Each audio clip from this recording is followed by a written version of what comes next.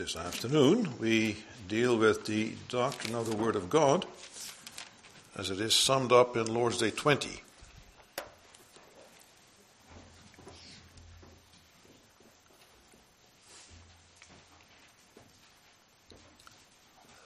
And there we confess, what do you believe concerning the Holy Spirit?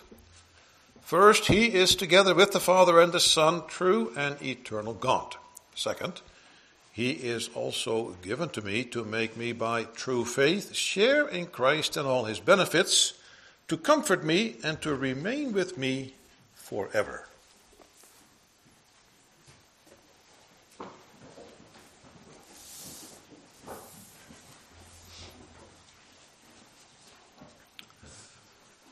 After the sermon, let us sing together from hymn 47, the stanzas 2 and 3.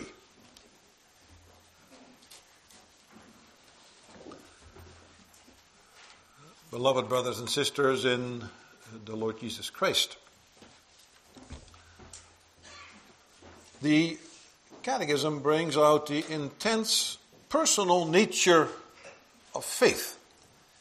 You know, it's evident in the way that the Catechism is filled with personal pronouns like me, we, us, or you. And we are dealing with things that we need to know so that we may live in the joy of our only comfort. Going back to what also confessed in Lord's Day 1. And this personal emphasis continues as we shift our attention from the big section in the first part of the Catechism, or the second part of the Catechism, which speaks about God the Son and our redemption, and we move on to the section about God the Holy Spirit and our sanctification. Now, it appears that as we begin this transition, there is not really all that much to say about the Holy Spirit. Only one short question and answer in our catechism.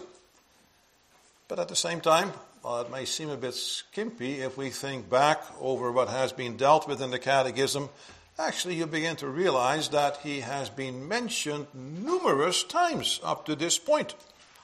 Just to give you a sampling, you know, Lord's Day 1. We talk about the fact that the Holy Spirit, by the Holy Spirit, Christ assures us of our salvation. Or Lord's Day 7, it speaks about how the Holy Spirit works faith.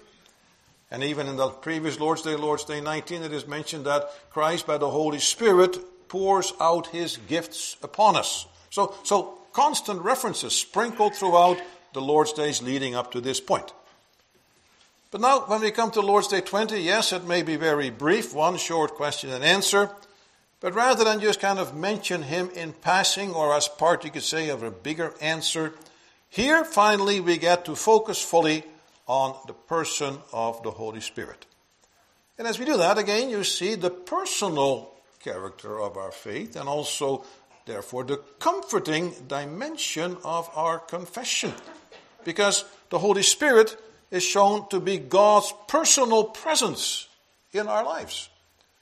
And therefore, sum up the sermon as follows, that the Holy Spirit, God's personal presence in our lives, and we see this as we confess, first of all, the Holy Spirit is true God, and secondly, the Holy Spirit's personal presence in our lives.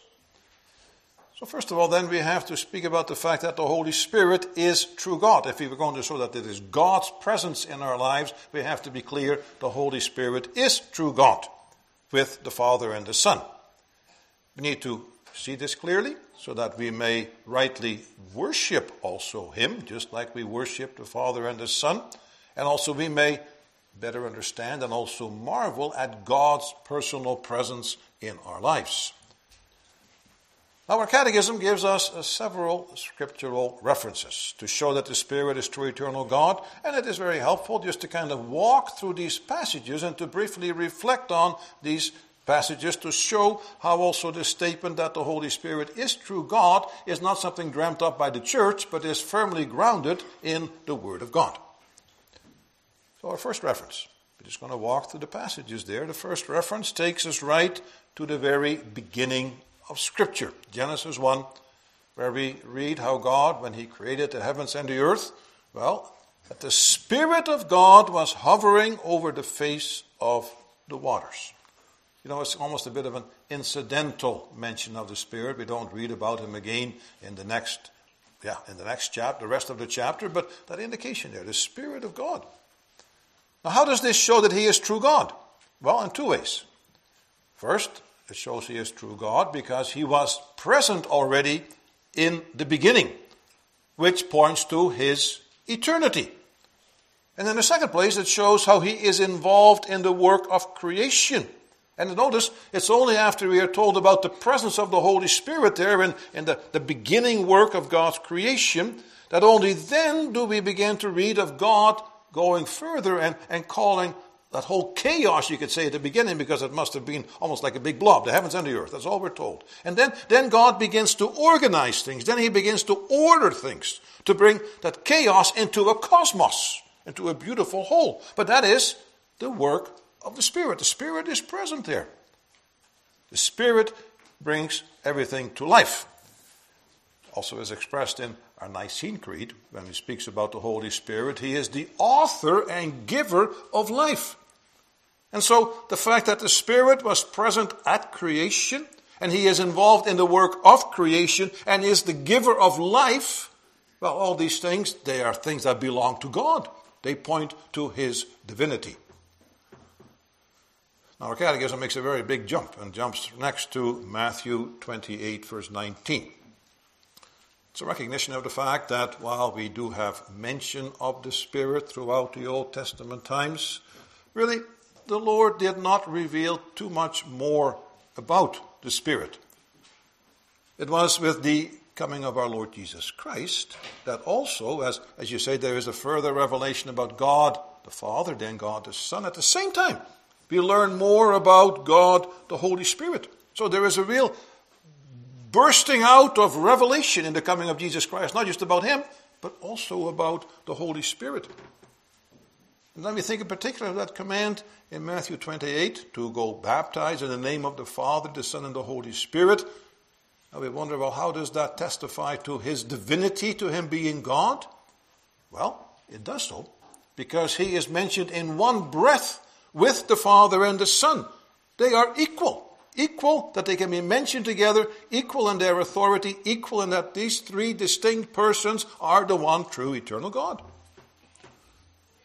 Third reference is the account of Ananias and Sapphira. Of course, that story is well known. I'm sure the children remember it, having heard it in the Bible reading at home, but also at school they would have dealt with that, where they sold a piece of property and they pretended to give all the money to the church, but they had kept back part for themselves. Now, that particular passage shows that the Spirit is God in two ways. In the first place, Peter speaks to Ananias and asks him how he dared to lie against the Holy Spirit. And in the next sentence he says, Ananias, you have not lied against man, but against God. You see, he interchanges the Spirit, God. You lie against the Spirit, you lie against God. So, in effect, he calls the Spirit God. But in the second place, the divinity of the Spirit is also shown in the severity of the punishment that is applied. For it's one of those striking things in the early church. You know that they lied, Ananias lied, he maintained his lie, fell dead on the spot. Not much later, his wife comes, maintains the lie, falls dead on the spot. Seems a bit severe. But if we think back to the Old Testament times, we can think of similar incidents where people, you could say, fell dead on the spot when they dared to defy the holiness of God. They acted as if God did not exist or couldn't really punish people. We have the example of Nadab and Abihu. They were struck down with fire shortly after. We are told that they offered unholy fire. They fell dead on the spot also there. Well, why then, you could say, well, the Lord had just revealed his majesty at Mount Sinai. He is true God. He had appointed Aaron and his sons to be priests. All the regulations had been given of how they should go about their priesthood. And in some way they dared to defy what the holy God had just revealed. The Lord, on those critical moments when you could say there has been an outburst of revelation, when people dare to challenge what he is doing, he lets his displeasure be known rather dramatically. Same thing also that happened when That story is there about the ark having been captured by the Philistines. Then it ends up back among the people of Israel. And you know that the men of Beth Shemesh, they looked into the ark. And some 70 of them died right then and there. You see, they should have known. You don't touch the ark of God. And yet they did. By defying the holiness of God, he showed severe punishment. Something also kind of repeated later on when the ark, they bring them to Jerusalem on a cart, and you know that Uzzah tries to hold the ark steady, falls dead on the spot. The ark should never have been carried on a cart. It should have been on poles, carried on the shoulders of the Levites. See, the Lord lets it be known when he gives these clear revelations, these outbursts of revelations, or these symbols of his presence. Think also of the ark. And people defy that holiness. He will not tolerate those kind of things. Now, here we have that too. Early New Testament church.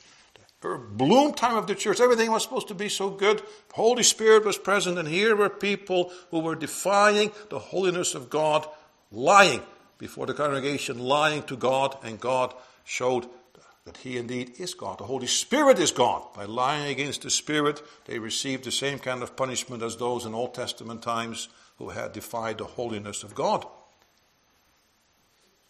Now, the final reference is taken from Paul's letter to the Corinthians, where he writes, "Do you not know that you are God's temple, and that God's Spirit dwells in you? If anyone destroys God's temple, God will destroy him. For God's temple is holy, and you are that temple." It's 1 Corinthians chapter 3. Now, this recalls the way the Lord took up residence in the tabernacle, later on the temple, coming down in the cloud of glory. Well, now the Spirit upon Pentecost, he had come down upon the church. The church takes the place of the tabernacle. The presence shows the presence of God. Those who defile the temple, they defile the presence of the Holy Spirit. They will face also the consequences. Because now you're sinning against the Holy Spirit when you defile the temple. And defiling and also sinning against the Spirit is sinning against God, and that receives the appropriate punishment. You see, the severity of the punishment brings out that we are dealing with God in this case. But there is one additional point that needs to be considered briefly, although the Catechism does not really dwell on this point. Perhaps it reflects the time when it was not necessary to stress this either. But the point that is helpful to stress in our age, when there's all this talk about gender and gender confusion, even with the way people speak about God, whether God really is a he. Well, when we speak of the Spirit, we have also him referred to by the male pronoun as a he. Notice, by the male gender. Now, that's important. God is the Father, we have the Son and the Holy Spirit.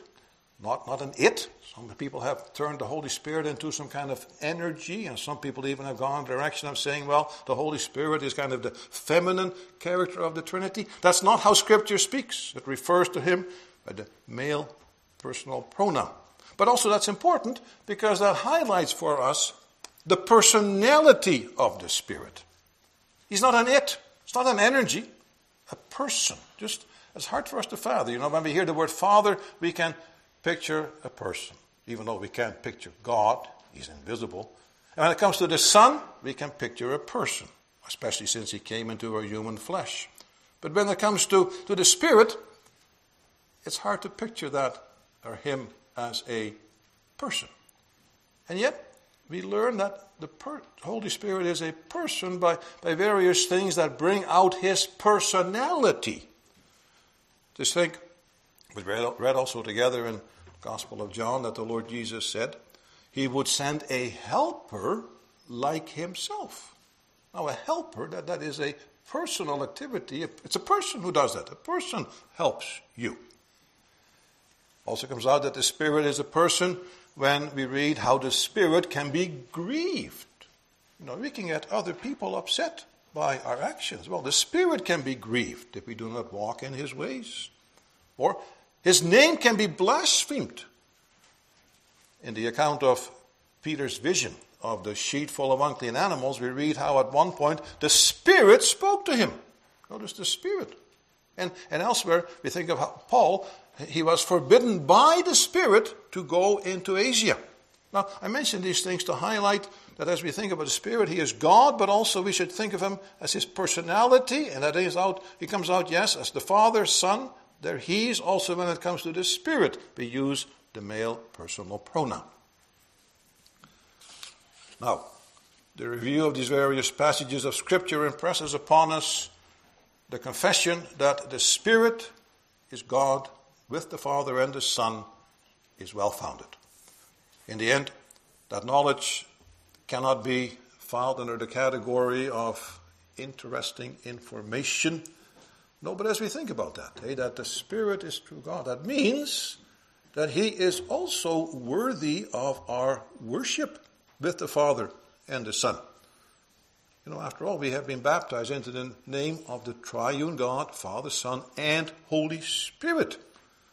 Don't think of that too often. We think, we should always praise the Father, praise him through the Son. But, as we will sing of some of those hymns afterwards, there also are hymns where you could say, where you specifically take the time to praise the Holy Spirit. He is worthy of our worship always, because he too is true God.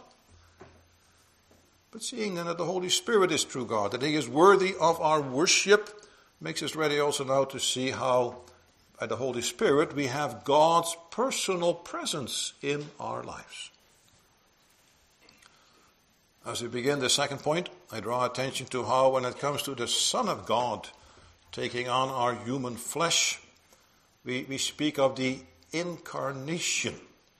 Because the divine Son, he limited himself to that one person, and he walked around as a human being amidst his fellow people. So, in that way, he is not really present in all of us. The Lord Jesus Christ is one distinct person, even though he's also still true eternal God. But now, it's different when it comes to the Holy Spirit, because he never took on one particular form. In that way, he dwelt among men. No. But as also we read already a few times, we talked about the fact that he dwells in us. So we talk about the indwelling of the Holy Spirit. And through the Spirit who is present in all God's children, who dwells in the church collectively, but also the believers individually, Christ is personally present. God is personally present. Now again, the Catechism shows us where we find this in the Scriptures. First, there is the reference to 1 Corinthians 6, verse 19. In this portion of the letter to the Corinthians, Paul had called his readers to holy living. He said, no longer be involved with pagan worship, which also involved sexual immorality. And the reason he gave for that is that your body is a temple of the Holy Spirit within you, whom you have from God. Now, what is so remarkable in these words is that the Corinthians, they were said to have the Holy Spirit, even though they did not display in their actions that they had the Holy Spirit. They were still involved with pagan worship. But the reality is that those who belong to Jesus Christ, they have received the Spirit, and the Spirit is one who dwells in them. That's God's presence in their lives. We talked about that indwelling aspect. And this is reinforced by what the Apostle Paul writes in 2 Corinthians 21, 20, my verses are out here. Second letter to Corinthians, chapter 1, verse 21 and 22, where he says, the Spirit has been given as a guarantee of his promises. So God has given all these promises of forgiveness of sins, life everlasting, and the new heaven and new earth. But the Holy Spirit is given to the believers collectively as church, but also individually. That's the down payment. That's the beginning of all the blessings coming our way. And further, Paul writes in both Galatians 4 and Romans 8 that we are children of God, and he sends the Spirit of sonship into our hearts. Notice, the Spirit of sonship. The Spirit dwells in us. And he even says the Spirit makes us say, Abba, Father. It shows that the Spirit is dwelling in us. Same point is driven home in his letter to the Ephesians, where Paul writes that those who believed were sealed with the promised Holy Spirit, who is the guarantee of our inheritance until we acquire possession of it. So it's the beginning of the many blessings coming our way. But now already we have the Holy Spirit. Notice that as the passages speak about the gift of the Holy Spirit, none of them speak about the gift of the Spirit as having come in some kind of dramatic occasion. It doesn't say that every person who has the Spirit probably had some kind of Pentecost experience, where that dramatic day came when the Spirit came and a big crowd gathered together because of all the commotion that they heard. No. Actually remarkable, even as we said earlier, many of the people who were said to have the Holy Spirit, they did not show that they had the Holy Spirit. And yet Paul said that they had the Spirit.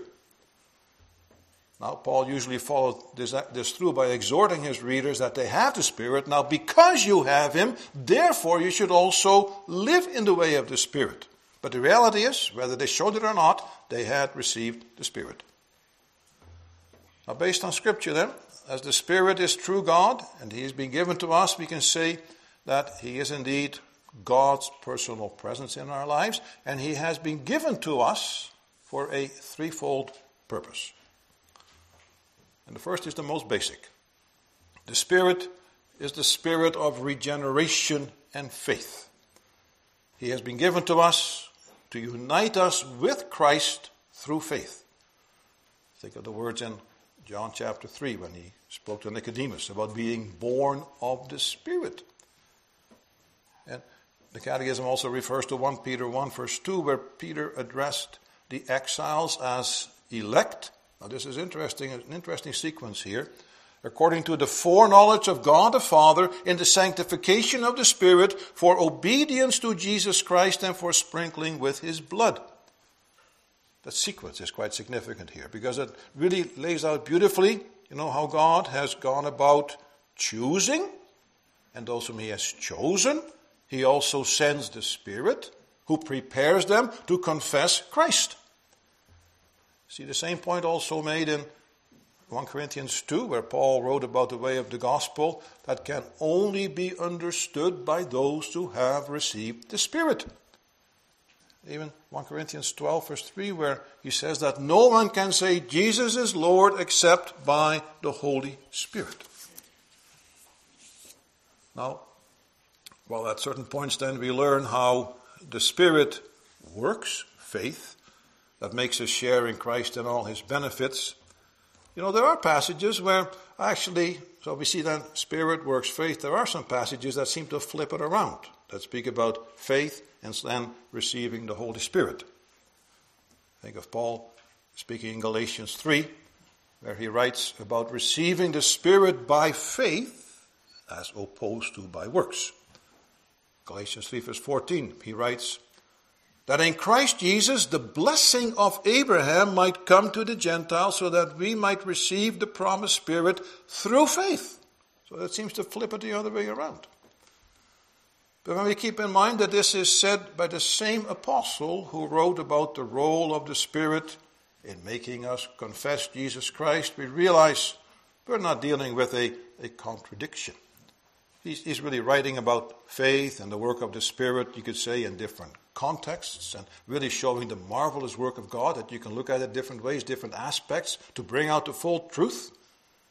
And in the end, the Spirit and faith go together. It is the Spirit that works faith, so that we trust in the Lord Jesus Christ, and faith in Christ opens up the way for further spiritual blessings. It just keeps going around. That's the marvelous way of the Spirit. In the end, as the Lord Jesus explained to Nicodemus too, it's like the wind. You can't quite understand it. You don't know how it all works, but it has its effect.